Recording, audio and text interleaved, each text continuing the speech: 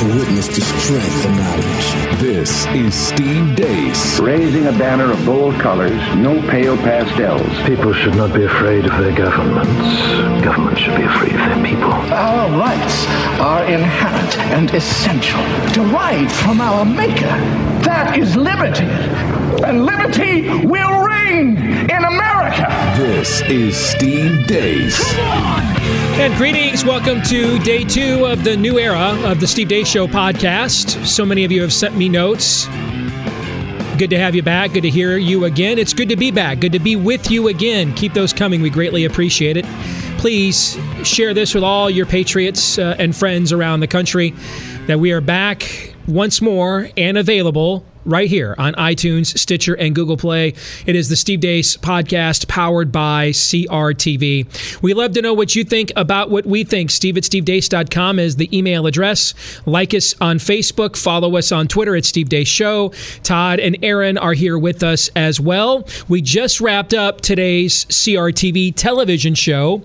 Gentlemen, that show is dedicated almost entirely to the president's announcement last night of a re-engagement, a re-invasion of Afghanistan, a surge, maybe we'll use that term, as we did back in the Anbar province days in Iraq, but a resurge in Afghanistan. We broke a lot of that down, had a lot of reaction from people that know their stuff. Jordan Schachtel, who's our foreign policy, national security correspondent here at CRTV. Ryan Morrow, who is one of the very best subject matter experts on radical Islam and the Middle East that I know from the Clarion Project. So give our audience just a little bit of a tease. If you're not a CRTV subscriber and you want to get our take on that and our deep dive analysis on that, that is what we spent today's television show on, Todd. Yeah, and I lay out that I'm a guy who not only supported going into Afghanistan after 9/11, but Iraq as well. My natural instincts when there's bad guys, and not just within our borders, but outside of them, and not necessarily just because they're after us. My human instinct is to defend the innocent. But 17 years in, where is our return on it? Even if that was our motivation, where's our return on investment? If we can't do that, it doesn't matter how good our motivations are. And again, I'm giving the benefit of the doubt on that so far. And they didn't even, and President Trump didn't even make the case in that regard about, perhaps what have we stopped? Is it worth being over there for 17 years, even though it looks like this thing isn't going to stop? Well, do you know how many terrorist attacks we've probably stopped? They don't even make that sell right. So we're bad at this on multiple levels. I, like you, Todd, am of the mind that if there's bad guys out there, go get them, do what it takes to stop them. And I think a little bit about what we got into today. And if you're on Facebook as well, we'll have Steve's appearance from HLN up as well, and that's the primary focus of that hit, Steve, that you did on HLN today. It's a worldview conversation, because it's one thing if the bad guy is Carmine Falcone. It's a totally different thing if the bad guy is the Joker. Mm-hmm. I'm not comparing radical Islam to the Joker, because there is some end game there, but at the same time, we get into why it seems American foreign policy, at least as it pertains to the Middle East, is so backwards and not successful. That's a conversation that needs to be had, and it's a deep issue, and we got into that today. So you don't want to miss that. Promo code DEACE, DEACE, if you want to watch today's show and give it a shot. I think they have a free trial, don't they? You can give it a shot. If after a few days you think, you know what, frankly, you guys aren't that good, I'm not paying for it, then don't. It's just that simple. And if, the annual discount fee is too high, I get that. We are all operating on budgets these days. You have an option. You can do this for $10 a month and try it on a month-to-month basis. And if we earn the quality of the content that not just us, but to Michelle and Mark and Steven Crowder that they put together, if it earns that $10 a month, great. If it doesn't, then you should take that $10 a month elsewhere. So check it out, crtv.com, promo code DEACE, that's DEACE. All right, let's continue our series here on the podcast on Americanism 101. We started this back at the dawn of 2017 because it was very obvious based on what we had just gone through in 2016 that it was needed. Okay, so in our little corner of the universe, our little slice of heaven here, we have spent a lot of time this year trying to define what it is that makes America exceptional. What makes it worthy of being a conservative, to conserve those things. And we've had this conversation in two phases. Part one, we talked about the American Creed and Chesterton's great line that America was the only nation ever founded upon a creed.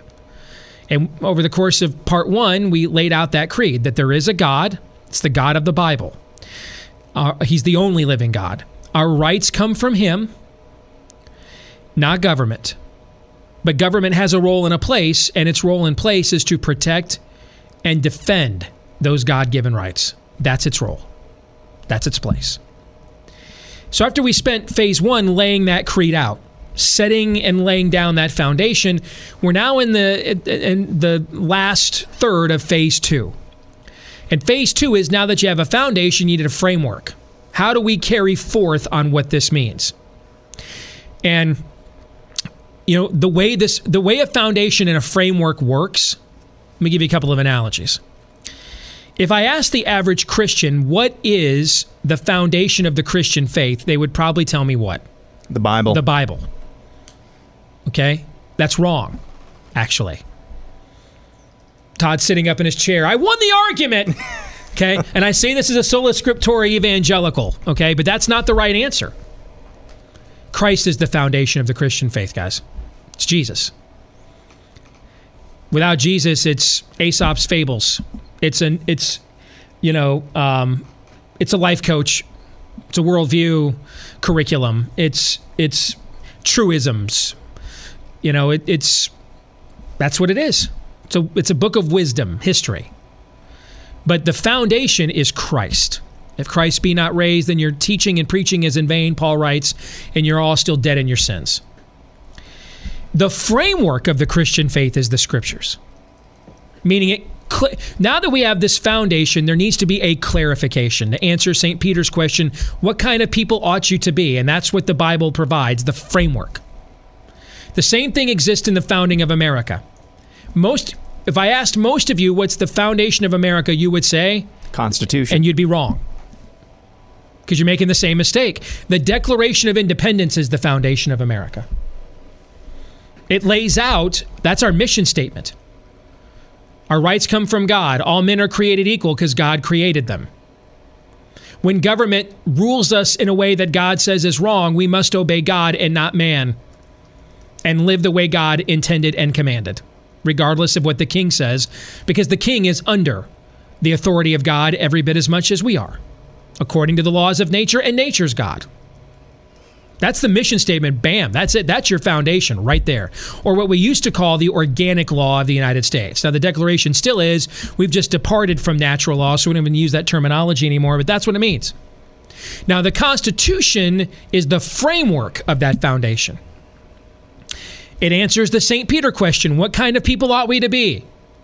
Since we know what our foundation is, Peter comes along and says, behold, God's word says, I have laid a stone in Zion. The stone that was rejected has become the chief cornerstone, right? What's the cornerstone of a structure, by the way? What is that? It's the foundation. That's what it is. That's your foundation. But then we need to know, okay, because that's our foundation, what should we live like? What should we be like? What should that look like? And that's what the Scriptures answer. Same thing. We laid this foundation with the Declaration of Independence, but now that we have declared independence, and now that we have won our independence, and we're going to govern ourselves, what does that look like? What's the framework for carrying that forth, for living out what we say we believe? And that's what the Constitution does. And that's the model we have followed with this 2 phases of Americanism 101. We laid the foundation first, and now we're providing the framework. And the framework we're borrowing from is articulated in Cleon Skousen's great work, The 5,000-Year Leap, and he lays out 28 principles that are the framework of America that change the world. We're at principle number 20 this week. Efficiency and dispatch require government to operate according to the will of the majority, but constitutional provisions must be made to protect the rights of the minority. Let me repeat that. Efficiency and dispatch require government to operate according to the will of the majority, but constitutional provisions must be made to protect the rights of the minority. Why is that important? Why does efficiency require the rule of a majority? Because eventually we got to get some things done, guys, right? Eventually, someone's got to make some decisions. And we were joking about this a few weeks ago, but it's true. You know, Noah's going through little man boot camp with daddy right now, okay? Phase 1, get up in the morning when you're supposed to. All right? You can't fulfill any of your other masculine obligations and duties if you can't get your butt out of bed. All right? So I started off for a few days getting him up early with me. Now he's kind of more and more able to get up on his own without daddy getting him up. That's phase 1. Okay? Phase 2 is make a decision. Consider all the information you have at your disposal and make a decision. And even if it's the wrong one, making that decision decisively with the best information you have is better than being indecisive. Now, of course, if people you respect come to you and tell you made the wrong decision, change your mind. All right? Don't hunker down and double down. That's a fool. But making bad decisions with decisiveness will turn out better than being indecisive. Not to mention, as I'm trying to explain to them, chicks don't dig indecisive. They don't dig that. Every once in a while when they say, I don't care where we go, they actually do care, but most of the time that means they want you to choose where to go. All right? You agree with this with me so far, Todd? Yes. Okay. So that's phase 2. Make a decision. Why? Otherwise we just sit around. I don't know. What do you think? Yeah, I don't know. What do you I don't know. I don't know. Meanwhile, the redcoats are coming on. I don't know. Let's have another committee. Somebody has to do something eventually. And this side of eternity, there's no perfect way to come up with a plan that will please us all. What's the old Abraham Lincoln line? You can please some of the people some of the time, none of the people none of the time, but you can't please all the people all the time, right? You just aren't going to please everyone. So sooner or later, we just have to go with something and roll with it. And to paraphrase William F. Buckley, he'll take a majority picked at random from the phone book, then some tyrant somewhere to make that ultimate decision. Now, where'd they get the idea of a majority as opposed to an elite minority? They got it right out of the scriptures. There is wisdom where? In a multitude of counsel. Wisdom in a multitude of counsel. I'll give you an example from my own life just recently. Somebody from Judge Roy Moore's campaign called me. Won't tell you what it was about. Asked me for my strategic take on something they were thinking about in their race. And I gave them my strategic take, and then I said at the end, but right now I'm probably in a more pessimistic place than some of your other people you trust are. So find the people whose opinions you trust that have a more optimistic take and get their opinion too. You know, because I'm kind of in that phase like, you know, we all float down here. That's where I'm at right now. All right? So I'm trying as hard to, I told this person, I'm trying as hard as I can to give you the best objective analysis I can. But I have to acknowledge, right now I have a bias. I'm like, most of the time, what has made me good about this in the past is I can set my preferences and ideological desires aside and look at the information as it is. And that has made me sort of the version of a scratch golfer when it comes to analytics. I can't do that right now. And I have to just acknowledge I'm going to the golf course with a handicap now that I never went with before. I'm in a kill 'em all Metallica place. That's where I'm at right now. Okay, that's where I'm at, and I just told this person, the analysis I gave you, I did my best to set that aside, but I because I love the judge and I want to be as good to him as I can be, I just want you to know up front, you should filter what I just told you through that lens. And this person said, I knew you were in that place because I follow what you read. That's exactly why I asked you. I knew everybody else around me is optimistic. I went to you to get a pessimistic take. So I've already done what you've asked. You're actually the other person. You don't need to tell us in your duck place. You've made that abundantly clear day after day after day. This person said to me, I know you are going to come up with bad stuff that could happen if we do this we hadn't thought of yet. That's why we love you. That's why we went to you. Is to find out.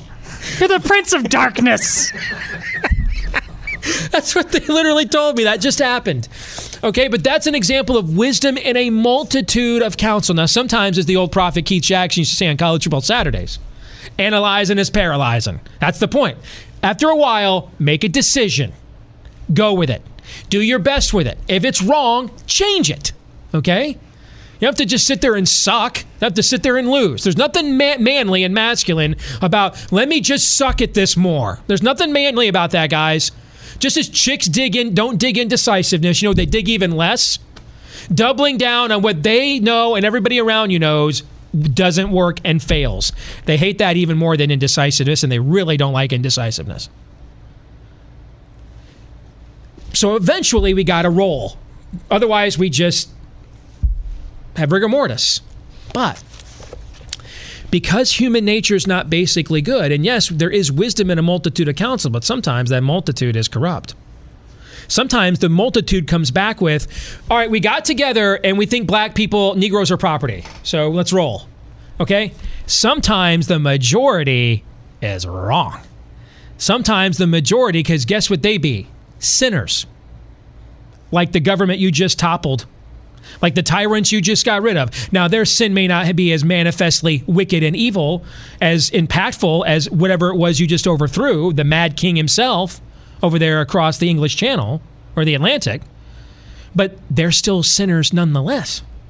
So there has to be some framework, Todd, by which when the majority comes back with, you know what, you don't have to be a mom. Kill your kid. The majority comes back with, that whole mom and dad thing, we don't need that anymore. We got together, there's wisdom in a multitude of counsel, and we decided gender's irrelevant. Okay? There must be a mechanism in place when the majority goes off the reservation. Because the will of the majority can be wrong. We have numerous examples in our culture that the will of the majority has been wrong, right from the very outset of it. And that's why our rights are not defined by the Constitution, but protected by them.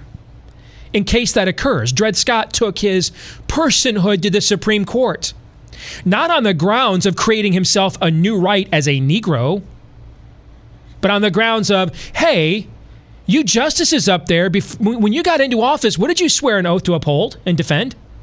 That Constitution, right? Well, it says right here, I got this thing right here in my hands. And it says right here in this Constitution, here, let me read these words to you. No person shall be denied life, liberty, or property without due process of law. I'm here in your quarters right now. I'm talking to you. I can read, I can write, I have a heartbeat, I have DNA, I can procreate. What would we call a being that can do all those things? Human. A human person. So I want what you put in writing. I want what's legally entitled to me, that you already promised me. He wasn't asking for something new. He wasn't asking for something special. It is fascinating to go back and I'm not into Martin Luther King Jr. was a Republican conservative. I don't like romanticizing our history for our partisan whims. I think our history, even with the warts and all, is just fine the way it is, because it's examples of the grace of God working through flawed people. We don't have to romanticize. We don't have to reverse engineer history for us right-wingers any more than we should tolerate the left doing it for their machinations either. But there is one thing. When you go back and read Martin Luther King Jr.'s civil rights speeches, you compare them to what you hear Al Sharpton and others say today, total different paradigm. And the paradigm is, King is appealing to the founding traditions of the country and saying, we want that.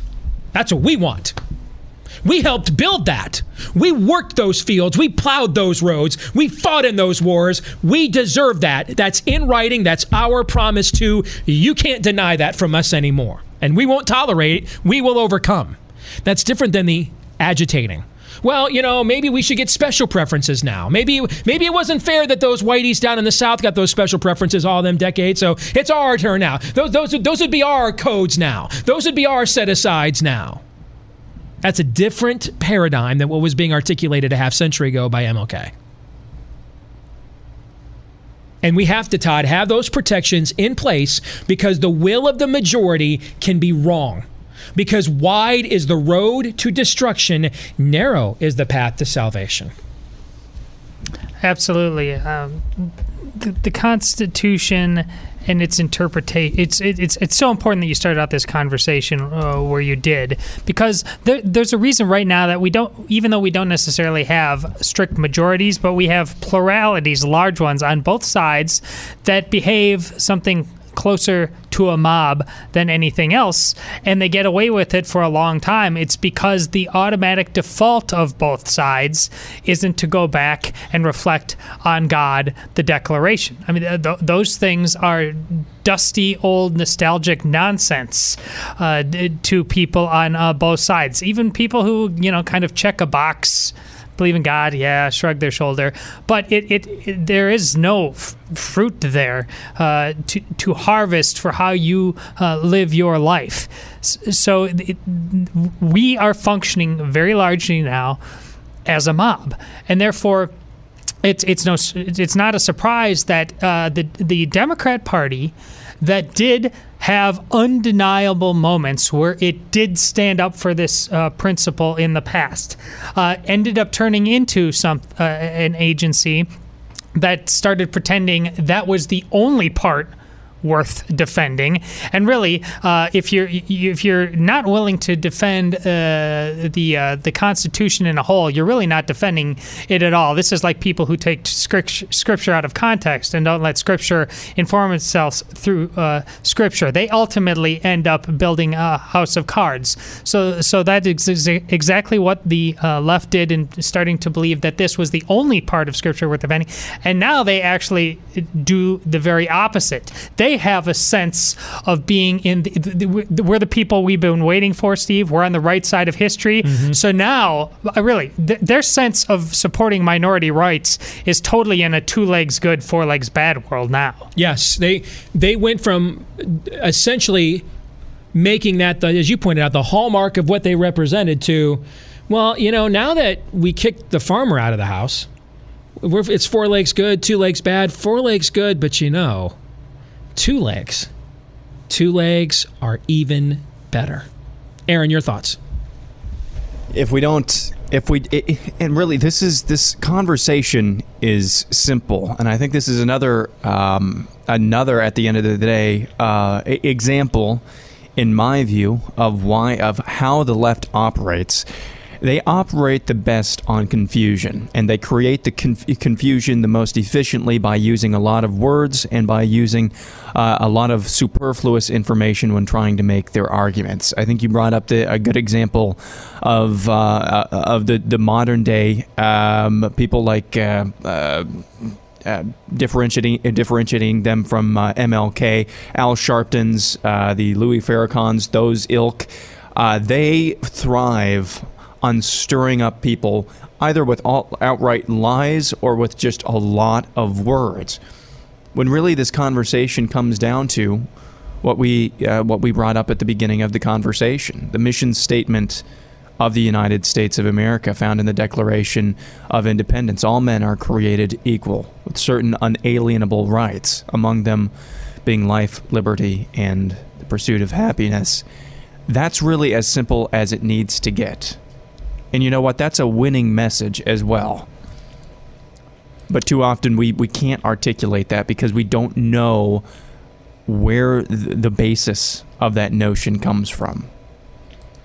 And it's rooted in a Judeo-Christian ethic. Exactly right. That's exactly right. And it's why we've been doing this series all this year. And it's one of the things we'll discuss today over on the TV side when you check that out. And I'll get into more specifics over there. But the reason we're going on year 16, stop and think about this. We invaded Afghanistan in October of 2001, which means in about 6 to 7 weeks, those that were born the day we invaded or the week we invaded Afghanistan will be eligible to go get their driver's licenses. Within 2 years, they'll be eligible to go and serve in Kabul and Afghanistan themselves. And it's because we think this is a military issue. We think it's a tactical issue. And it's not. It's a worldview issue. And the reason why our rights are it's the same reason why we can't win over there are the same reasons why our rights are being infringed upon and we're losing over here. It's a worldview issue. too few of us know these things. And as the great prophet once said, my people perish for a lack of knowledge. Well, we don't have the biggest platform in America, but the one that God has saw fit to give us, we're going to use it as best we can to do something about that, and hope and pray that there's others out there. And we have a whole team of people at CRTV and people at other places like Shapiro at the Daily Wire and other places who are attempting to do similar work. But that's, we need to do some nation building. I'm not opposed to nation building. I just think the nation we ought to be building is this one. Thank you for listening today on the podcast powered by CRTV. Let us know what you think about what we think. Steve@stevedeace.com is the email address. Like us on Facebook. Follow us on Twitter @SteveDaceShow. Don't forget promo code DACE to check out today's TV show on the president's Afghanistan announcement. Until tomorrow, John 3:17.